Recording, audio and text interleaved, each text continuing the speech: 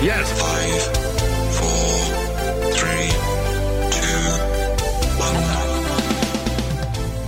1. Welcome to Up in Your Business with Carrie McCoy, a production of flagandbanner.com. Through storytelling and conversational interviews, this weekly radio show and podcast offers listeners an insider's view into the commonalities of successful people and the ups and downs of risk-taking. Connect with Carrie through her candid, funny, informative, and always encouraging weekly blog. And now it's time for Carrie McCoy to get all up in your business. Thank you, Sun Gray. My guest today is a name most everyone will recognize, Mr. Sheffield Nelson. Born in the Arkansas Delta, Mr. Nelson has outfoxed and outworked his meager and humble beginnings to become a successful, community-minded businessman, politician, attorney at law, and activist. Smart, good-looking, and studious in school, the young Sheffield studied engineering, math, ran track, and was president of the student body at State Teachers College, now the University of Central Arkansas in Conway. Later, Mr. Nelson would become Counselor Nelson when he received his law degree from the University of Arkansas at Little Rock. But Counselor Nelson's rise to success is far from a straight and mundane storyline. At just 32 years of age, Nelson became the CEO of Arkla Gas, known today as CenterPoint Energy. After his 20-plus years at Arkla, Nelson went on to run for the governorship of Arkansas, first against Governor Bill Clinton and next against incumbent Jim Guy Tucker. Nelson says, and I quote, "My only venture into politics was a run for the governor. It was the only office I ever wanted and the only one I'd ever run for." Nelson's productive work years in power and politics align with some of the most famous years in Arkansas history because his smart, handsome, and charismatic peers were Bill Clinton, Jim Guy Tucker, David Pryor, Tommy Robinson, Ray Thornton, nephew of Whit Stevens, and yes, Dallas Cowboy owner Jerry Jones. Though never elected to office, Mr. Nelson did serve Arkansas. He was on the United States Commission on Civil Rights, the Arkansas Game and Fish Commission, and more recently, the co-chair to the University of Arkansas Board of Trustees, and has lobbied more than once for a severance tax increase on natural gas. In 1987, Mr. Sheffield Nelson brought the Junior Achievement Organization to Arkansas and for the last 30-plus years has been sharing his story of success. A poor, maybe I got this right, fatherless boy, almost fatherless boy. Almost. From the Arkansas Delta makes good. That's his story. A poor fatherless boy from the Arkansas Delta makes good. That's going to be the title of your book. In hopes for inspiring the next generation of Arkansans to pursue careers in business and public service. It is a pleasure to welcome to the table the smart utility executive, political leader, attorney, and activist, Mr. Sheffield Nelson. Carrie, thank you for that very generous introduction. I appreciate it very much. You're welcome. It got longer than I wanted it to. Well, it was nice. Thank you. I'd like to carry that around with me for whoever introduced me from now on. They could use that. That was very, very nice. You're welcome. Did I get everything right? You got everything right. Do you consider yourself an activist? I can be an activist for the right causes. I don't go out and look for things. I do try to do things that I may be considered an activist when I think they'll be good for the state of Arkansas and good for the people here. So, yes, I've taken on some causes that were that type, and I think that they, in some cases, pay dividends for the people. I said in the introduction, fatherless. I looked at you to make sure I was okay if I said that, because I read in your bio that you were 16 years old when your dad left and said, "All right, Sheffield, you're in charge of your mother and 2 sisters." Is that true? Pretty well, except he didn't say anything. He just left. And yes, it was true. You want to borrow my couch to lie down on? No. Are you over it? No, it didn't bother me. I mean, it was part of life, and actually it made our lives better. Sad and ashamed that it had to happen that way. He was an itinerant worker, so we never really had... A what? An itinerant worker. What's that mean? In his case, he drove a bulldozer. But he had to go from place to place to get work. He never had a steady job. So it was really just kind of tough all the time that he was with our family. So we actually... had hit a point in life and fared better once he decided to take off and leave us. And I hate to say that, but that's just the way it occurred, and it turned out for the better. Did you ever see him again? Never saw him again till the day of his funeral. That was it. Oh, you went to his funeral? I did. How old was he when he died? He had to be about 64, 65. Well, he did pretty good. Yeah. So without all of that strife, do you think you'd be the person you are kind of today? I really don't. I think being extremely poor and growing up in the Delta was a good combination to help me grow and help me mold myself and become a better person and perhaps a stronger person than I would have been otherwise. I know it gave me a great work ethic. I started working at about 10, 11 years old, picking cotton. And I lived in Brinkley, Clarendon, West Helena, and Wynn. All of those are in the Delta, and all of them had cotton fields around them. And so that's where I started learning to work. And then when I got to Brinkley, I was able to get a job with a great Italian guy there by the name of Johnny Therese, who I worked for from that time. That would have been my sophomore year of high school until I went on to college, and I'd still come back and work for him some. I'm amazed. You got the work ethic. I'm amazed how many successful people I've interviewed have picked cotton.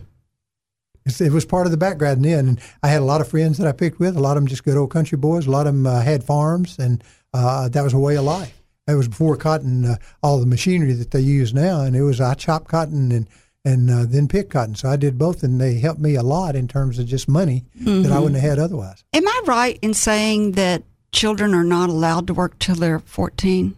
I mean, would there have been some laws you would be breaking today child labor laws if you worked at 12 today? There may have been. I mean, there may be now, but there was certainly nothing then. In fact, I know there was nothing then. It was all encouragement back then. They were trying to get workers. Do you think that hurts kids today? I mean, you don't get to go to work till you're 16 years old, or? I think if you had the right work environment and the guaranteed type of work, it could be a great asset to them. It could help them build themselves. If they got into the wrong environment too early where they didn't or weren't educated enough or grown enough to make right decisions, it could be bad. But yes, I think working at an early age is great. And, they can still do things like be a paper boy, which many of them did up through the years. Of course, you can't do that anymore. You've had that change now. No, my husband did that. Yeah, everybody did that. Many of my friends did it. I mean, we all talk about what we did. Well, that's what many of them did early. My son, who's now 26, when he was 16 and could drive, he got a job as a busboy at a restaurant. And I said, having worked in a restaurant myself, I said, you absolutely cannot work in a restaurant. I know what goes on out in the back behind the restaurant. You cannot work there. So the next thing you know, he's got a job. He turned out fine. He did turn out fine, but, all you got to do if you want your kids to work is tell them they can't. And they'll go do it then. But it gave him a job, and I bet it helped him turn out the way he is today. He's got a great work ethic. You're exactly right. All right, let's talk about you going to college. So you got a scholarship to college to run track. They had work scholarships back at that time, so I got a job. One of the plum jobs was in the student union, where you work behind the counter, the soda counter. So I got to do that for 3 years, and then I went to work doing some stuff for the state of Arkansas at night my senior year. But for 3 years, I got to work, and that's what really enabled me to become president of the student body and all that, because I got to know everybody in the student body working there every day. So it helped me immensely. It helped me pay for my education. It was one of the better jobs you could have, and as long as all of us in that student center at that time, all of us ran track or did something in track. What'd your mother do for a living after your father left? My mother counted more on my older sister and me. For a living, because she didn't. So you were sending money back to your mother? Yeah, of course. And my older sister really did. She lived with her and really helped her through the trying times of life. So we were fortunate to be able. And then my other sisters got old enough. We all contributed and made sure that our mother didn't hurt for anything the rest of her life. She didn't live but till about 66, 67. So. You are not like your father, because you have been married to the same woman since junior. You've been with the same woman since junior high or high school, or when did you meet your wife? I started dating her when she was a junior in high school and I was a senior, and we've been married for 58 years. It's just charming, isn't it? You're like, I'm not going to be like my dad. Well, I think a lot goes into that. It's certainly a two-way street. She had to give a lot and I had to give a lot, but that's what goes into a marriage that lasts that long. We've been very blessed and very fortunate. Well, this is a great place to take a break. When we come back, we're going to continue our conversation with the hard-working businessman, politician, attorney, and activist, Mr. Sheffield Nelson. In this next segment, we're going to talk about him being the CEO of Arkla Gas, a Fortune 500 company, at the age of 32 years old. We're going to find out that story when we come back. We'll be right back. You're listening to Up in Your Business with Carrie McCoy, a production of flagandbanner.com. Want to keep up with flag etiquette? When to fly your flag? When to lower it to half staff? Sign up for free email notifications at flagandbanner.com. Telling American-made stories, selling American-made flags. TheFlagandBanner.com. Back to you, Carrie. You're listening to Up in Your Business with me, Carrie McCoy, and I'm speaking today with the smart and esteemed politician, counselor, Mr. Sheffield Nelson. Before the break, we talked about you growing up in the Delta. We talked about your father leaving when you were 16. We talked about you going to college at what is now University of Central Arkansas. Right. Yeah, okay, got it. And then now you're in college. You're the senior. You're the president of the student body. But you've also somehow you got a job at Arkla. How did that come about? Well, I actually got the job at Arkla the day after I finished college. In fact, I drove from Conway to Shreveport, Louisiana, where I was to spend my first year in a training program. So I started to work for them immediately after graduating, and I stayed with them for 22 years. What did you start off as? Started off as a management trainee, and then I got to pick the department I wanted to go into. I knew that Stevens was totally oriented towards sales. All the management people were sales-minded. So I went into direct sales. I went into air conditioning sales, my first job. Is that door-to-door? No. Believe it or not, you have a lot of calls, and particularly Arkla did because of having a special type thing with the natural gas unit as opposed to electric. Gave you a lot to sell with, and I just loved it. I hit in like a fish in water and moved up through the ranks real quickly because, again, Stevens liked it, and he always watched the progress of salesmen and kept up with us, and I think that's what helped me more than anything else. You know, I didn't realize until I was getting ready for this show, I don't know why, I've never thought about this, but all of our utility companies are privately owned. I think a lot of people think that they are owned by the state or the city. They act like they are. If you want energy to come out and do something, you can just forget it. They act like they're not. They're so not customer service friendly. That's why you think that they're run by the state. Well, you know, they're stockholders own them, but the Public Service Commission oversees them.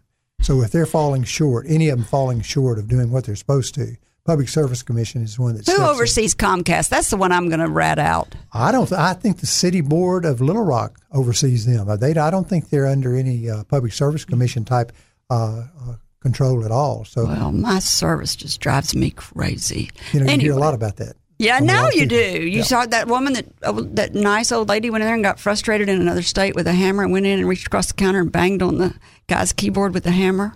She made national news. She was so frustrated. Anyway, so you moved up the ranks to sales manager, I guess. I did. And then to vice president, I guess. I did. And then to chairman of the board, I guess. Well, I moved to president and co-chief executive officer. We had a friend down in Shreveport, Louisiana, a guy by the name of Don Weir, who became chairman of the board and co-CEO. I became president and co-CEO. And then 5 years later, or 6 years later, he retired, and I took all the titles at that point.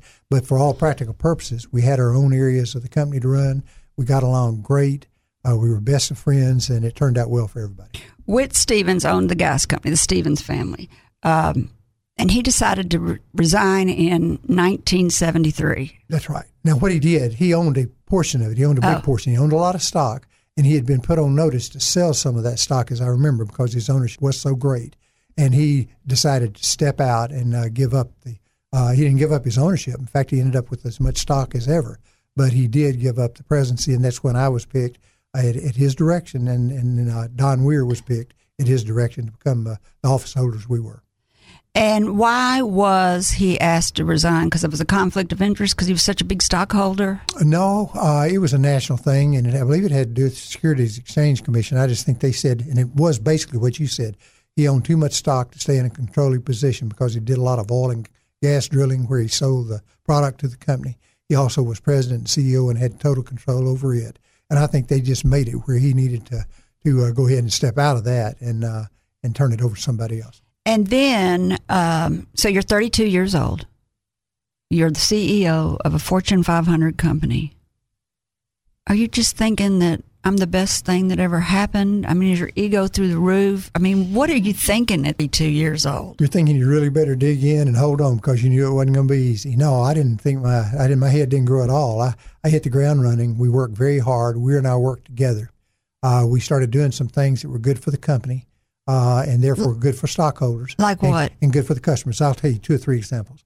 One, I instituted no cutoff of customers during the winter. That had been a sore point with a lot of people. What do you mean? Well, extremely poor people simply can't pay their gas bills in the winter. Oh. And so I stopped that. And we'd let them make it up over the spring and summer, and they'd be back in decent shape by the following What's winter. that called, balanced billing or something? It was Sort about of. the same as balanced billing today. That was probably what substituted for ours, but ours was straight not making them pay. But with the understanding, making them sign that they would pay. Also, I developed a concept called replacement cost pricing. We never could get enough for the natural gas. Public service commissions wouldn't give it because I wouldn't go against residential customers. I wanted to stay off their backs. So I wanted to go with the large industries. They first told us we couldn't do what we wanted to do, and they just gave us and what did you want to do? Well, what I wanted to do is make the large industries start paying what they had to pay for an alternate fuel. In other words, we got to where we couldn't provide gas. Didn't have it. So they didn't get anything from us. So they were buying number 2 and number 6 fuel oil. So I went to them first. To the big industries. I went to the big industries first and said, if y'all will give me a chance and let us raise the price of what your going price is on fuel oil and do it in 2 or 3 steps, we will spend every penny of that money looking for natural gas, and we'll find you gas and start selling you gas again. And we did that over about a 2 to 3 year time. I had them back where they were getting all the gas they'd ever gotten. We restored service to Energy, AP&L at the time, and it turned out beautiful for everyone. They backed me in my efforts, and I came back and did what we said we'd do. Is that what caused you and Whit Stevens to have the falling out? No, because that's legendary. Well, it was a shame that it happened, and what it really was Whit wanted more for his gas than we could give him because he wasn't giving us anything extra. It was just, I want to get this for my gas. We couldn't do that, and we told him that. Don and I visited with him and his 2 or 3 main spokesmen several times, trying to keep it on a low key, trying to keep him happy. But it turned out you're either going to do it or you shouldn't be president of ARCLA, and Don, you shouldn't be chairman. And you're answering to a board. Answering to a board that he had formulated. It was all his board. So Don and I were the only 2 on there that weren't picked by Whit. But what happened is about that time, 1 or 2 of them died, 1 or 2 of them stepped off. Off the board. Off the board, but they became followers of Don and me. They said, y'all are doing it right. You're getting good reports from the Public Service Commission. You're getting along well out there, and you're taking care of customers. We can't ask any more. So once I knew we had their backing, we just told Whit we couldn't do it, and that's when the explosion And took Whit's place. going, I selected you for that position. That's right. But, I felt there were things being asked to do that I couldn't in good conscience do, and in theory at least, they could have gotten to the point of being legally questionable. And I didn't want to be looking out behind bars because I did something I shouldn't do. And it was really that simple. Yeah. I wasn't going to do it. And we took a hard position, but a good position. And it was right for the people of the state of Arkansas and for the other customers we had. Is there anything you would have done different? I tried everything I could do back then. I'd do anything not to have had that blowing up. I did not want it. Don Weir didn't want it. But when you go as far down the path as you can, and they're still not giving you a reasonable possible solution, you just have to back away and go, no, I can't think of a thing that I should have done differently. And I do think that I went overboard in trying to appease him because he was a good guy. He had done a lot for me, and he taught me a lot. I mean, he's a great salesman. And I just hated when it came to a close that way. And then your friendship with Jerry Jones began in college? No, I did all my education in Conway and Little Rock. And he's from Fayetteville. He's at Fayetteville. I didn't meet Jerry Jones until he was in the oil and gas business after he graduated. Actually, I met him when he was in insurance business. He went into insurance with his dad, and they made a lot of money selling. Where's Jerry Jones from? Jerry's from Springfield, Missouri. Oh. But let me backtrack. That's where his dad and all ended up. But he actually started at Rose City over here in North Little Rock. That's what I thought. Yeah, he played football for North Little Rock and did everything here. So he was a Little Rock, Arkansas boy in North Little Rock. That's what I thought, yeah. But then Jerry came back and did the insurance thing, but I didn't really meet him well until he got in oil and gas. Because you're an executive of and that. He would come talk to us about buying gas from him or about helping him drill, being partners in drilling. I turned him over to the oil and gas people out of Shreveport, and they worked deals with him. He was one of our best friends in terms of helping us buy gas and find gas. And back at that time, as Paul Greenberg pointed out in an editorial that he wrote about all this, he said that we were doing exactly what every other company in the country was doing in trying to locate gas supplies and buy gas. Was there a shortage of gas? There was a real shortage, a real. But then, and so gas became more expensive. Became more expensive and became more plentiful. And once gas became more plentiful, there was more gas being discovered. Then people didn't want to go into some of the contracts we'd gone into in trying to buy gas. But that was years later, a number of years later. During the time we were buying, everybody else was competing with us. So we were having to compete in the marketplace and pay the dollars that we had to pay. So when you started, let me see if I get this right. When you started, gas was scarce. Right. And you would go out for long contracts at a fixed price or a year Anything long? Anything you had to get that. Yeah, I'll go back to my point a minute ago. When I came in, if you remember, I was telling you about us promising the industrial customers that we'd go out and drill if they would get us extra money so we could develop gas. We were trying to buy gas all that time, and they were losing gas. Our customers were every year. They were falling further. Was Arkless insolvent? No. We still have a big base in commercial and your residential customers. And you had small industrials that used a lot of gas. We were missing out on the big industry that could help the states the most and that we could do the most for if we could just get gas. So that's what we did. So then it goes from you can't find gas and you're begging people to let you were offering, I guess, to help find gas. Anything. Any deal our people could make, we would approve. Any deal that was reasonable. And they made some awfully good deals. And they made some tough deals. Tough on us, tough on the other people. And then gas became plentiful. That's right. And how does that change the market? Well, they changed the market because then you could get gas cheaper. So you didn't like being hung with those large, high-priced contracts, but we were hung with them. And we had to deal with them. We did not regret doing what we did. I see. Because everything we did enabled us to move forward as a company and develop. So like on Jerry Jones, the one that the most complaint was about. People were totally wrong and never understood it. Jerry put $30 million on the table and said, if you'll drill these wells with me on a half and half basis, we'll share the gas. And so, you said, I need the gas. Oh, we did it in a minute. Of course, our gas people handled the deal. I didn't handle it with Jerry. But they came to me, and I said, absolutely, we'll settle. I said, we'll do the same with Stevens. They're talking about wanting us to up their prices. Tell them, bring something to the table, and we'll make a deal with them. Never brought a thing to us like that. Because they're still mad at you, bad blood. Well, also, they didn't really want to give up anything. They loved their gas position. They had a lot of gas reserves. They talked to me about buying their company over at Fort Smith. We did a lot of things that could have turned out to be good for everybody, but they just got their noses out of joint to the point they thought no need to deal with us, and they didn't. Something I learned getting ready for the show is that I think it was Stevens that used your pipelines, Arkless pipelines, to transport their natural gas to other states. Well, they tried to, and that's another thing that was what broke the camel's back. We were already in a war with him over the gas of his gas and what we were paying him for it, and that we weren't going to raise it for nothing. But then he said, well, I'm just going to make you carry gas from me from over here at Fort Smith over to Blytheville. Now, Blytheville was not on our system. And he was going to make us carry gas, and I told him we weren't going to do it. All that does is invite people to come onto your system and start making you transport their gas instead of your own gas. So I said, we'll take care of Blytheville when they need extra gas, and we did. During the winter, we would run a piece of pipeline over and feed gas into them, and also at Mena to Queen, the same thing. But we were not going to carry another company's gas, let them run the price up through $2 or $3 an MCF, making a lot more than we were and using our capacity. I told him they could not make us do it, so I hoped they'd back off. They tried to beat us. We went to the legislature, and we beat them hands down in the legislature. They understood we were trying to preserve gas for our customers and not utilizing our pipeline for others to make money. So then they talked about going to the Public Service Commission and to the Federal Power Commission. We told them to go on. We were willing to fight it all the way to the FPC because we were right. As the law turned out, we were exactly right. They ended up backing off because they couldn't force us. They thought we'd over and play dead and let them do it. But let me tell you the real problem. It wasn't the taking care of one company. If you could have done it with one company, you had to do it for everybody. Yeah, you opened the door to everybody, and that's what would happen to us. I say that all the time to my employees. If I do that for you, I got to do it for everybody, that's and right. Then we go belly up over here. That's just exactly right.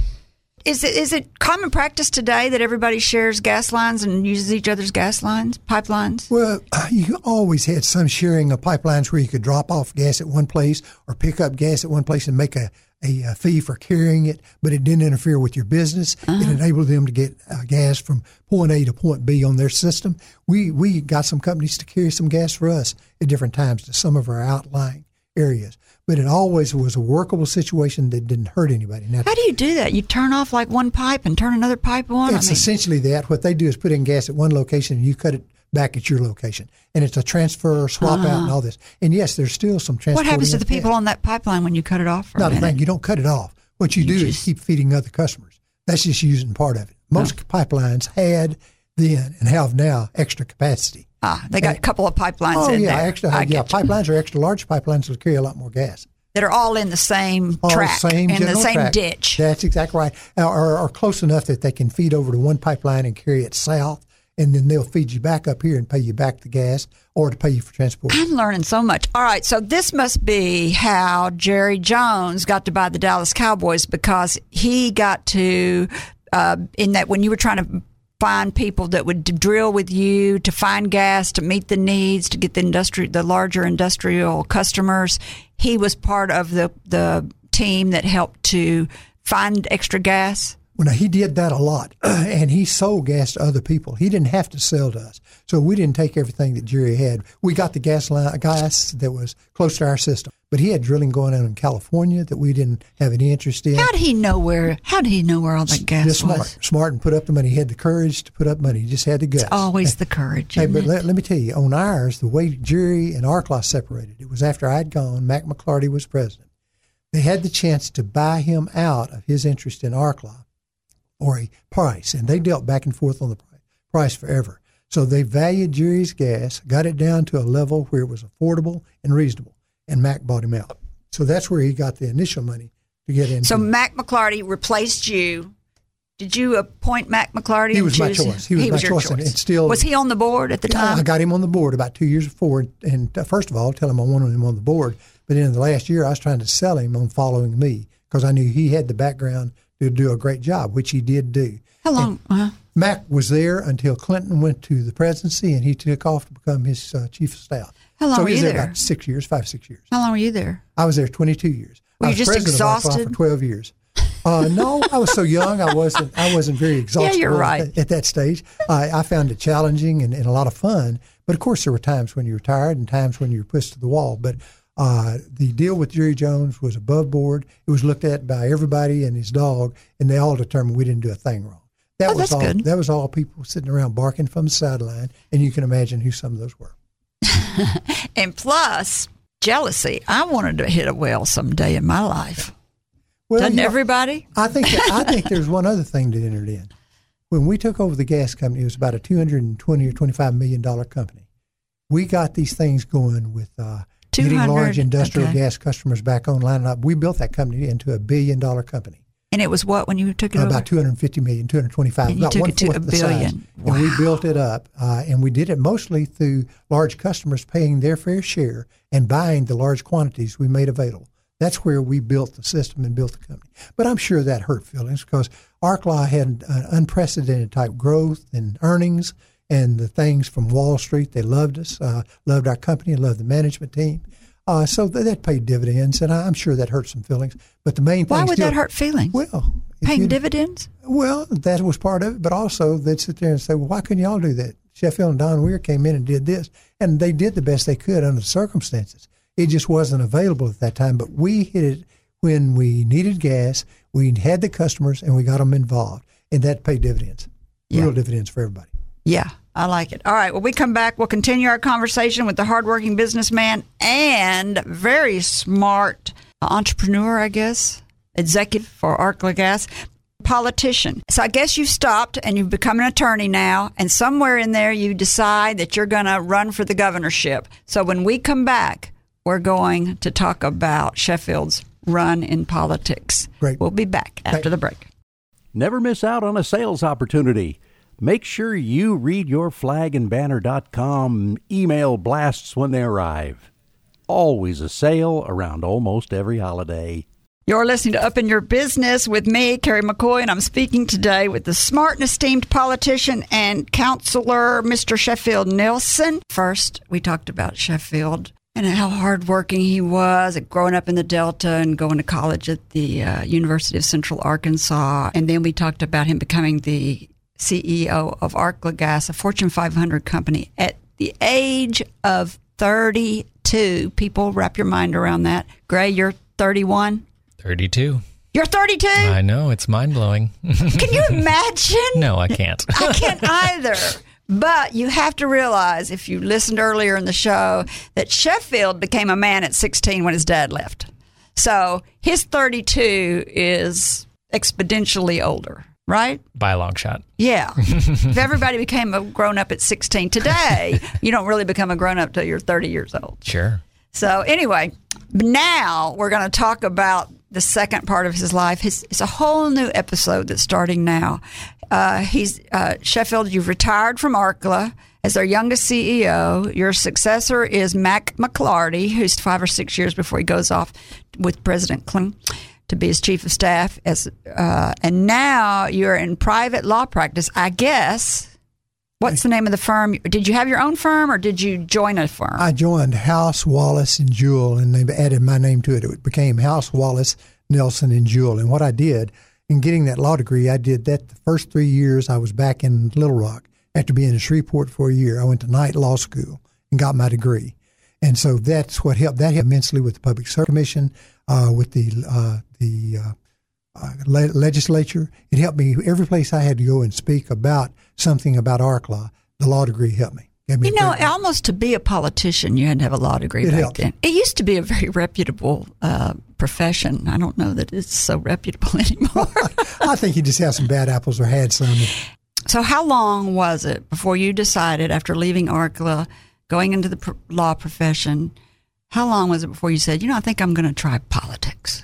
Well, I actually have been involved in politics during my Arkla years. You had to be. You had to get along with the legislature. You had to get along with the sitting governor and senators. United States senators and congressmen. So I had a good base of friendships there that I always knew that when I wanted to do something else, I would run for governor. Never wanted to be anything else. Would not have run for anything that took me to Washington. Would not have run for a state senator and anything else. And the people would either elect me or not. For the governorship. Well, you had children, didn't you? I did. And how old were they probably about then? Oldest one at the time was about 16, 17. Yeah, that's not a good time to be moving them. 10, it had been terrible. It would have been terrible. But what I did was I worked hard at Arkla during the day, but I also did a lot of hard work in the other part of the day when I wasn't at Arkla and at night. I did a lot of fundraising for a lot of good causes. My wife was very good at that and helped me in from different levels of that. We tied in with various groups that are awfully good, and later in life it became Easter Seals and Arkansas Sports Hall of Fame and something like that. I've raised a lot of money for, but we did that sort of thing in addition to our other. So it was very natural for me. I left Arkla December 31st of 1984, joined the law firm the next day or 2 days later, and then I started Don't want to rest. Started building toward running for governor. I mean, that was on my mind. The lawyers did when I went into the firm. Oh, okay. Didn't start openly, just started making speeches around the state, started continuing to work for good causes, doing things that would just get my name a little more out there. Mm-hmm. And that's what I did. It's out there. Until the time I ran in 1990. I picked two easy ones to run against. That was my thing. Yeah, right. Bill Clinton and Jim Guy Tucker, two of the best ever in the state of Arkansas and really among the best in the country. So the timing was not right. And, when you think about it, today is exactly the opposite of what it was back then. Back then, the Democrats owned everything. They owned just about every office. Now the Republicans own that. You had that turnaround, and I think Asa and I contributed to the turnaround because after we both got beaten in 1990, we decided to grow a Republican Party in Arkansas. It had kind of fallen back. So let's tell the listeners, though, that you were a Democrat. That's right. And when you decided that you wanted to run for the governorship, the slot was filled by Bill Clinton. Well, that wasn't the reason, though. Let me tell you, went a little further back than that. I actually started converting when Ronald Reagan ran for president. So that had to be 1980. Jimmy Carter had gotten the country in bad shape. I just felt we had to have a change, and I thought Reagan was a great answer to it. And I started changing at that time. I never had to say what I really was. The only time I'd ever declared What I was when I was about 21, 22 years old and ran for president of the Young Democrats. But that didn't make any difference. The real decision making. Were you the president of the Young Democrats? No, we got beaten. I got beaten in a deal involving Jim McDougal and Sam Boyce. Oh, Lord, all those names. You were in everywhere. Let me correct the Young Democrats. It's actually State Democrat Party at the time. Oh, yes. But I was in my early 20s. From that time forward, the only time I ever had to raise my head about what party I was in was when I ran for office. It had nothing to do with being afraid of Clinton because I knew that I'd have to face him either directly or indirectly. Yeah. So that didn't make my mind up. But you couldn't have beat him in the primary. He was already the governor. He was going to run again. So now you've changed parties and you're going to run again. Who did you run against? Tommy Robinson. But you may not remember, I didn't have Clinton face me when I announced for governor. Clinton had said he wasn't running. He had already announced he would not be running for governor. Really? Oh, yeah. And I got in, but that didn't have a thing to do with my getting out. Didn't have anything. I felt that he would run. His reason for coming back is he wanted to save the state from Tommy Robinson. That was the reason he announced that he'd go again as a Democrat. And well, for people that don't know, Tommy Robinson was the Donald Trump of Arkansas. When you say he was gun-toting, straight-shooting, straight-talking, I mean, for people that don't remember who Tommy Robinson is, do you think that's a pretty good description of people loved him? He was so popular. He really was. And, that's who I had to face. And so I had to announce against the guy who had been announced by the president in the Rose Garden that he's going to come back here and run for governor of Arkansas. So that's what I had to face when I went into the Republican primary. So I don't know that I went up to anybody. I really would have been better staying on the Democrat side. But it would have been. But where I belong was Republican. That's what my thoughts were. That's where my heart was, and that's what I did. So how did you beat Tommy Robinson, who was so hugely popular? I mean, I remember my dad loved him. People offer different ideas on it. Some will say, well, I picked a lot of Democrat votes up. I don't think I picked up any Democrats. They stayed over in their own primary. I think I beat me on the basis of getting in and working hard. I think that a lot of people didn't know Tommy as well as he is known here in Pulaski County. And I beat him out in the state. And I still beat him here in this county, too. But it was a close race. We ran a good race, 4 or 5 points difference. And I think I beat him maybe 54 to 46. I just realized we have talked for 45 minutes. We've got so much to cover. I had no idea that I just looked at the clock. We've got to get going here. I'm sorry. I probably kept you talking on something. No, it's just fascinating. I could talk to you for 2 hours. So, Bill Clinton, you lost to Bill Clinton. Then Bill Clinton gets elected president. He resigns from being governor. Jim Guy Tucker, I think, is the attorney general. No, he's lieutenant governor. Lieutenant governor, that's right. And he becomes the governor. You decide to run again. Well, I made up my mind to run. I didn't have intentions of running at that time. But things had shaped up where it's very clear from the outside special counsel that Jim Guy was going to be indicted. I mean, I had no question, and that was just the way it was going to be because of what they had him pegged with.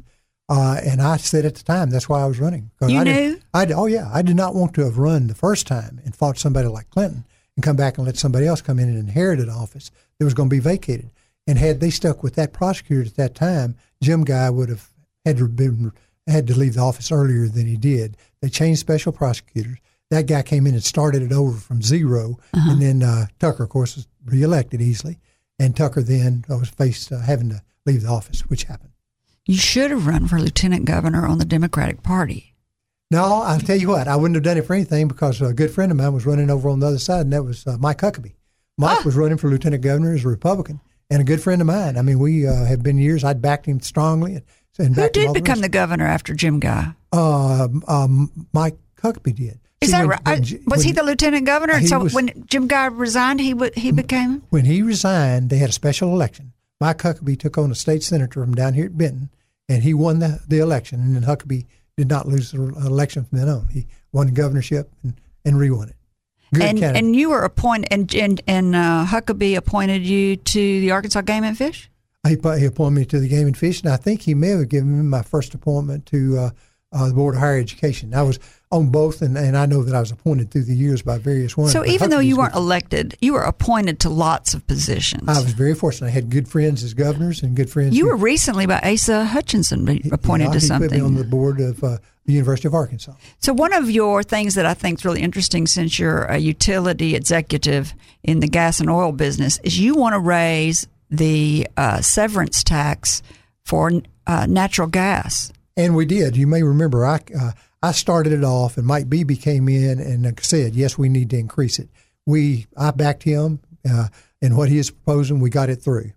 The second time was several years later, and I felt we needed another one. And we did, to be truthful, back at the time, because money was rolling through the tills out of the gas over here in Arkansas. And You talking about fracking? Yeah, fracking had developed the gas, and most of it was being transported out of the state. And ruining the highways. That's just exactly right. So anyhow, I felt we should have.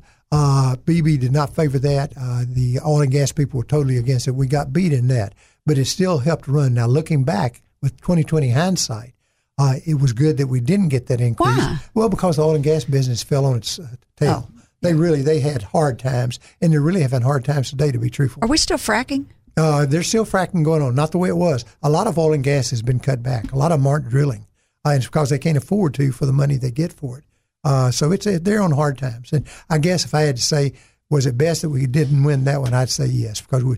So severance tax, when I was looking at this, I had to go look up why is it called a severance tax? And it's because it's severed from the earth. That's exactly right. That's a tax you pay to take that out of the earth. To sever it from the earth. Yeah.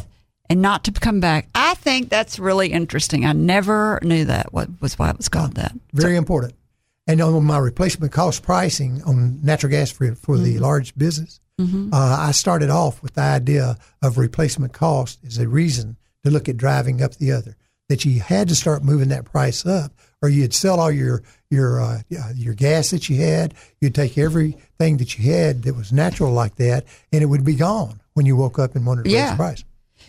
Did I read that you'd considered running for the governorship in like 2014 or something? I did not. Anybody said that was just speculating. No, I had no intention. I ran 2 times. That was all I'd ever run, and that's the only thing I'd ever run for. So I stuck with my plan. I thought this was pretty admirable of you. The Game and Fish Commission, you opposed the attempts to exempt itself. They wanted to exempt themselves from the Arkansas Freedom of Information Act on fiscal matters. You're on the commission, the Game and Fish Commission, and you're not going along with the boys. Are you in trouble for that? Not really. In fact, we had a great team together on that, and I don't even remember how that happened, but usually we were together. You didn't see many battles, and I just felt strongly about freedom of information. I felt it existed for a reason. It was developed for a reason. It should continue existing from now into the future. So I want to tell everybody that you're listening to Up in Your Business with me, Carrie McCoy, and I'm speaking today with the smart, esteemed politician and counselor, Mr. Sheffield Nelson. You also brought the Junior Achievement Organization here in 1978. I believe you were probably at ARCLA at the time. You're right. I was still there because I didn't leave until 84. I did bring it into the state. We had some great people back at Jerry Jones, Mac McClarty, Walter Hussman. You can go down the list of business people in Central Arkansas. So we started with a great board, and that board helped it develop. We were able to fund it and get it operating, and that's where most things fail, is on the front end. We didn't let it fail, and it's still going strong today. Why did you pick the Junior Achievement Organization? I thought it was the one thing lacking. I know I had no business background at all coming out of high school. Very little was available in college unless you went specifically for that. I felt that high school students needed to be have the opportunity to address business and business concepts at a young age, because then it would encourage more of them to go into business. And that's what we need, is more people going out and becoming entrepreneurs and helping build the state of Arkansas. It's done a wonderful job, by the way. And a lot of people come up to me today and say, I was in your first group of junior achievers. And you know, that's going back a long way, but they remember it, and they all say it applied to their lives, and it helped them. And if you wanted to get involved with it today, how would somebody go about doing that? Well, they can call me because I'm still involved. I help them raise money every year and try to help them stay down a good, strong path. And they have a Junior Achievement Central office here in Little Rock. They'll call me. I'll give them the number and introduce them to the people. What do you do? What do they do? What does a volunteer do? Well, a volunteer right now would help them build the program. Now, in school, the young ones need to know to try to participate in Junior Achievement, but I think all of them are. I hear that they just load the classes up in school. So what we have... You mean there's actually a class in school? That's how Junior Achievement works. It goes into the high schools and really some in lower than that. But the real They probably think it's an easy A. Let's just be honest. But believe it or not, I don't even think they get a grade on it. I think it's a class that they go, if they do, it's not an easy one, I can tell you. They go to try to get a background in business enough to see if that's something they have an interest in. And it's we've developed it now. The ones that came in after us built it. We were Central Arkansas strong. It now goes all over through Northwest Arkansas and some in other places. It's a well-organized, big organization. Do they learn about financial statements? They learn general concept of business. They learn about, they don't go into the financial statements so much, but they learn what you got to have to run a business, how you develop it, how you handle your cost, and how to do a business plan. Exactly. They learn all these good things, and depending on how good a teacher they have some very good instructors tied up in the school system. So I know we've talked all day about how hardworking and smart you are, and you've absolutely shown us that. I know you've got an opinion about this. What's Arkansas doing right, and what could Arkansas improve on right now? My opinion is that Asa Hutchinson is one of the best governors we've had. And he sure did good with COVID, didn't he? I think he's driving us right down the road right. Mm-hmm. He did it with COVID, and he's staying right on top of it. It's something he's spending an immense amount of time with. I think he's done a great job for the state. But I think he's been an equally good governor if you take that out of the equation. I think he's handled virtually everything about as well as a governor can handle. I'm real pleased for him and proud of him. Thank you so much for coming on today. Gosh, I've enjoyed talking to you. You and I could talk a long time. I think we have a lot to say. And your gift for coming on is a desk set of the U.S. flag and the Arkansas flag. Do you have a desk set? I was going to go right behind my seat on my desk behind me. I bet you don't even have one, do you? I don't. I'm amazed how many people. You just took care of me. I've had an Arkansas flag. I've had a U.S. flag. Probably a big one. We fly the U.S. flag at our home and on holidays and all that. But no, I've never had anything that'll be right behind me, and that will be. Yep, you'll like it. Carrie, thank you. I've enjoyed this. I look forward to getting to visit with you, and I admire your background, and you've been a great entrepreneur. Thank you. Thank you very much. To our listeners, I'd like to say in closing, thank you for spending time with us. We hope you've heard or learned something that's been inspiring or enlightening, and that whatever it is, will help you up your business, your independence, or your life. I'm Carrie McCoy, and I'll see you next time on Up in Your Business. Until then, be brave and keep it up. You've been listening to Up in Your Business with Carrie McCoy. For links to resources you heard discussed on today's show, go to flagandbanner.com, select radio, and choose today's guest. If you'd like to sponsor this show or any show, contact me, Gray, that's Gray, at flagandbanner.com. All interviews are recorded and posted the following week. Stay informed of exciting upcoming guests by subscribing to our YouTube channel or podcast wherever you like to listen. Carrie's goal is simple: to help you live the American dream.